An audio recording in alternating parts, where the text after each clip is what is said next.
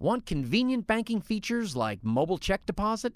Whitney Bank's mobile app has you covered. Start by opening your checking account online at HancockWhitney.com.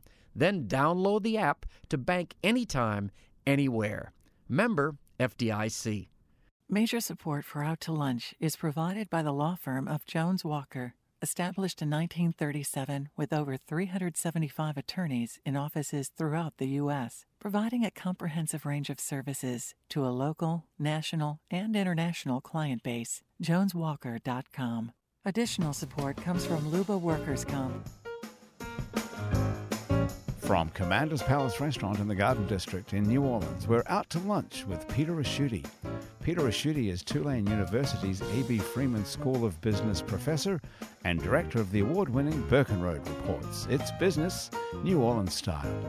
Hi, I'm Peter Ricchiuti. Welcome to Out to Lunch. It's a pretty well-accepted fact that here in New Orleans, we like to talk more than people in most other places. But even in cities where people don't talk to every stranger on the street, there is what you might call a default conversation, the subject that everybody has something to say about.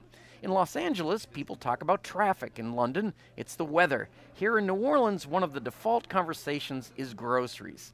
Almost anybody you meet is able and happy to discuss the boiled shrimp at Rouse's, the catfish at Robert's, and if you get the right person, you can also relive the heyday of Schwegmann's. Travel 24 miles across the lake, and you can get into a whole other grocery conversation. This one will include the name Equistapace. The Equistapace family has been in the grocery business for 150 years. Yes, 150, starting out in New Orleans and since 1963 in Covington and in Mandeville. If you've never been in an Equistapace store, it's not just a supermarket. Let's start with the facts. In 2016, they rang up $10 million in alcohol sales, and they have over 600 cheeses. The current co-owner of Equistapace is Adam Equistapace. Adam, welcome to Out to Lunch. Thanks for having me. Here in New Orleans, we're also big on congregating. We get together at parades, festivals, restaurants, and music clubs. And in the last few years, we've been able to add craft brewery tap rooms to that list. One of the latest additions is Urban South Brewery, which opened in 2016. As well as brewing beer, Urban South bills its tap room as kid-friendly. So if you want to grab a craft beer and let your 8-year-old drive home, Urban South Brewery might be the spot you're looking for. The founder and president of the brewery is Jacob Landry. Jacob, welcome to Out to Lunch. Hey, thanks for having me, Peter. Now, Adam, I'll start with you. Equistapace is a business that's both traditional and modern at the same time. It's traditional in the sense that it's like an old-fashioned general store where the storekeeper's personal taste creates an inventory of quirky stuff. For example, you'll go to a distillery like Jack Daniel's and bring back a single barrel of a blend you like yourself. On the other hand, you have one of only a handful of accredited cheese specialists in the world on your staff, which is the kind of thing you'd expect to hear about in a hipster New York delicatessen rather than a store in Covington, Louisiana. Do you have some sort of thought-through, sophisticated business model that you run Equistapace by? Are you basing your inventory on market research? Or are you just enjoying yourself and having fun stocking and selling what interests you? It's a little bit of all of those. Okay. Yeah. So, there's a lot of products that we bring in that we find interesting. You know, we need to know what's selling in the market. And in our case, if you mentioned the cheese side. My brother is the cheese buyer. Oh, okay. I was wondering where you got him. So my brother is a certified cheese professional, and so when he got his designation, there was about 250 of them in North America. Whoa. So it's like, in the wine world, we call those, master sommeliers, but in the cheese world, it's not as glorious, but they call it cheese professional. He studied in France. And there must be a French word for that. It's something fromage, right? Yeah, it should be. Yeah. But Grand fromage. So the thing is, what we've tried to do is we try to educate ourselves about certain categories. I did the wine and spirit side. And so I carry in our store in Covington, I got about 6,300 different wines on the shelf, and 2,300 different spirits and 9 or so beers. So we stock around 10,000 items just in our wine and spirit side. You know what I have to ask you about is you've only been in the alcohol side for about 20 years. I mean, was that a big family meeting when that occurred? My dad went to California and came back and decided to change some things in our store, but that's not where it really started. So my grandfather, Charles Equistapace, was one of the original partners in Schwegmann's, and he was the head of wine and spirit and beer buying for Schwegmann's. This makes sense because, you know, Schwegmann's, I know you know this, but it was way ahead of its time. Yes. I remember first time I went to one of those stores, I was told I could drink a beer while I was shopping. I think I moved here for that reason. It was just terrific. Now, Jacob, you're probably the newest entry into the New Orleans craft beer market. Opening a brewery isn't cheap, and it's not easy to brew good beer, to say nothing of marketing it. When you looked at the New Orleans market before making the commitment on an SBA loan and taking money from friends and family to sink into this, did you think there was a specific hole in the beer market that needed filling, or did you think there's a bigger thirst for craft beer than the existing breweries can satisfy? I thought there was definitely both. When we started putting the plan together, there was only one craft brewery in New Orleans. NOLA Brewery opened, I think they've been going about 8 years, and before that there was nobody since Dixie closed its doors.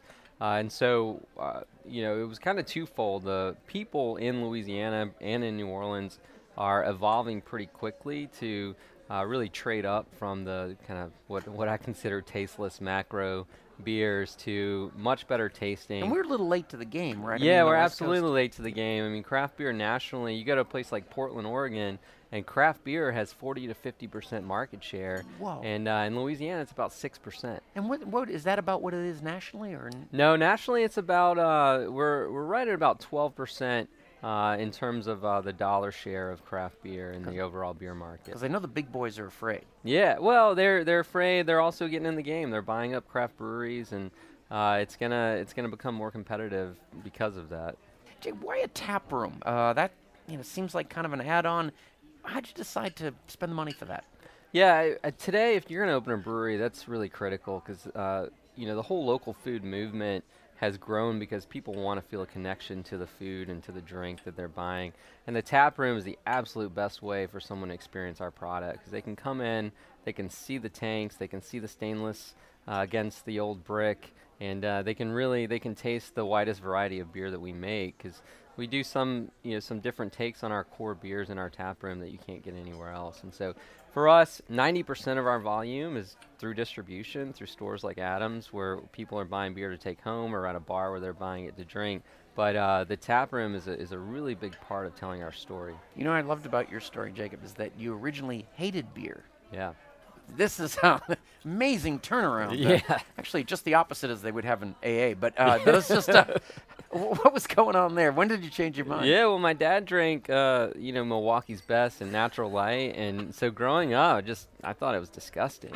And got the opportunity to go to France for a year in college, and then tasted great European beer, Belgian beer, German beer for the first time, and it really blew my mind. I didn't know beer could taste like that. So that's what really set me on the path to exploring. Now, Adam, what is it you actually do for most of the day? You can make stuff up if you're trying to get a raise or something. Might need to. Well, we opened up our new store in Mandeville in November, so I've been spending a lot of time over there, and so I guess I oversee the operations for the stores. It's not a one-man show. I mean, we've got Here's your brother overlooking the cheese. My brother spends my brother is he's a commercial contractor. He's a cheese professional. He's a licensed florist. So we do. Oh, wow. So there's a lot of things that we just try to we learn ourselves and try to figure out how to do. And so, my time is more spent doing general management and data analysis and trying to figure out the system because the system's evolving, and being in the grocery world, the grocery business has changed a lot.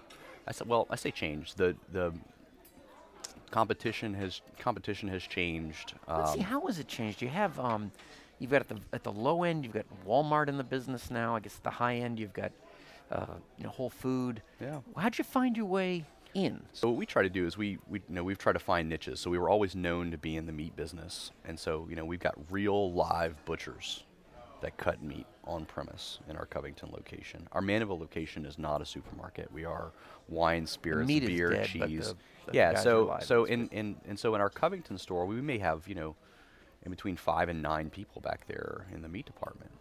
So we do a lot of business, but we have a really robust meat program. And that business is changing. A lot of things are moving to prepackaged meat, and that's really being pushed hard by the chains, because in the meat, some of the most well-paid and prestigious positions in supermarkets traditionally were the butchers. So the chains had been moving away from that into prepackaged products, and so that will continue to be a niche. And as it becomes more and more difficult for retailers and grocery stores to cut do whole cuts So in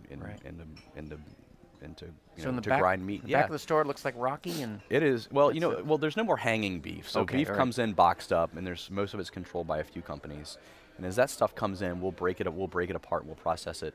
And but the thing is for us, one of our niches is that we have great prices because we have a good efficient program.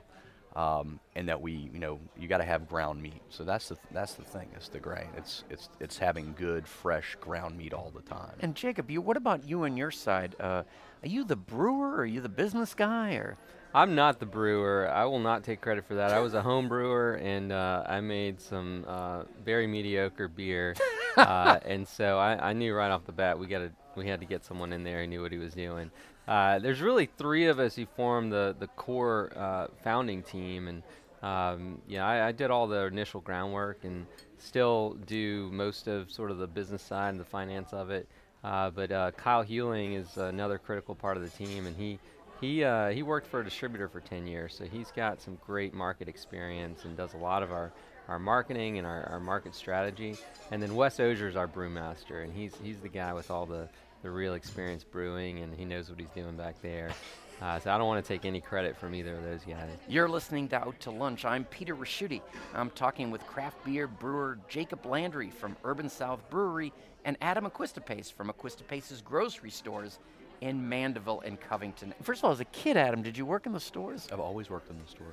Yeah, bet. we grew up in there, and we started bagging groceries and running a checkout, and then moving into pretty much worked in all aspects of the store. So when you grow up in it, it's just what you. And you always knew at some point you It's were. just what you do. Well, I didn't know that I was going to be in. No? I guess I grew up in the grocery business, but I came this close to changing my major to geology as a freshman at LSU. And what was it? And Your major? It was general business. Okay, so that. And I remember talking to my dad and telling him that I think I'm going to change it to geology. And he was pretty supportive. Oh, really? And, I thought this was going to go the other way. No, well, this is the thing, and this is what has really helped myself and my brother is, my dad has, he grew up in a grocery store, like literally grew up in a grocery store as well, and my grandparents opened up in Covington in '63, and so he looked at us as, education was the key to understanding and to be able to growth, and we were never forced into the store. Well, as long as he was paying for us to do something, then you worked at the store. Hey, Adam, when were you in New Orleans? Is that how some people would remember you? Where was that store? So my grandmother was born on top of a grocery store on Piney and Burgundy Enter Streets. music. That's so great. Yeah, on Piney and Burgundy Streets, and in the Bywater, and so. They lived upstairs. It wasn't called Equistapace's, and so my grandmother was a Schwegman. So her name. Wow, this is a great story. So her name was Odile Schwegman, and so her brother was John Schwegman, and so their mother died when they were young, and so she took care of the house upstairs, and her brothers ran the grocery store downstairs. Now, Jake, I got to ask you. I assume in college, like so many men, were a beer major. Is that? After that France experience, I did dabble a little bit in beer at LSU. What was your major? What were you planning to do? I studied animal science and mass communication, so I planned to. I'm trying to think the to hybrid. teach chickens to talk is essentially what I was going for. But that was so. Yeah. If you came so close too, I really. I 'cause tried. I remember but Chicken Run, the movie, and I thought couldn't that. make a career out of it, as much as I tried. Okay.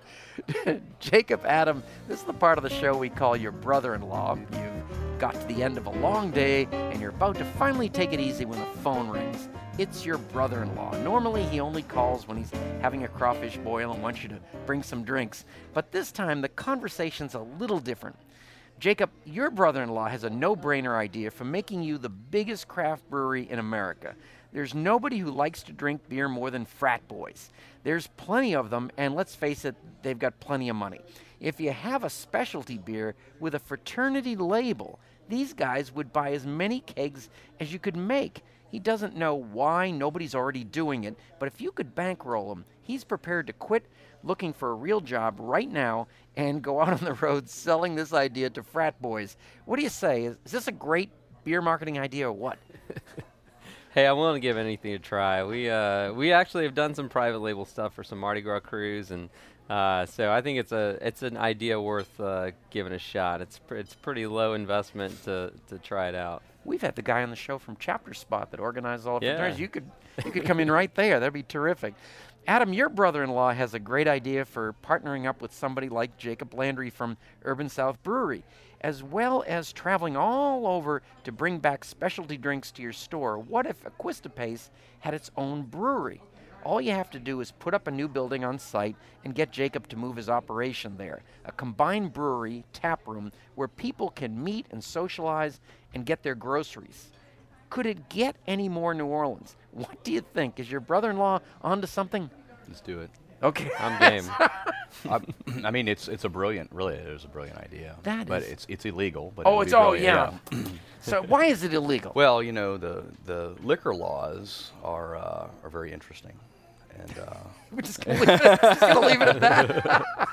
well, you know, so after Prohibition, the states got to control, with the type of laws that they have. So I cannot be, since I have a retail license, I cannot be a manufacturer or distributor. by law. Whereas Jacob can be a manufacturer and, But not But he can't distributor Be, he can't be a distributor or a retailer. or a retailer. but he can be what the tap room is. I can only sell what I make on site. Wow. So he has to sell his beer by law to somebody else, and I have to buy it from that person, and that person owns his brand.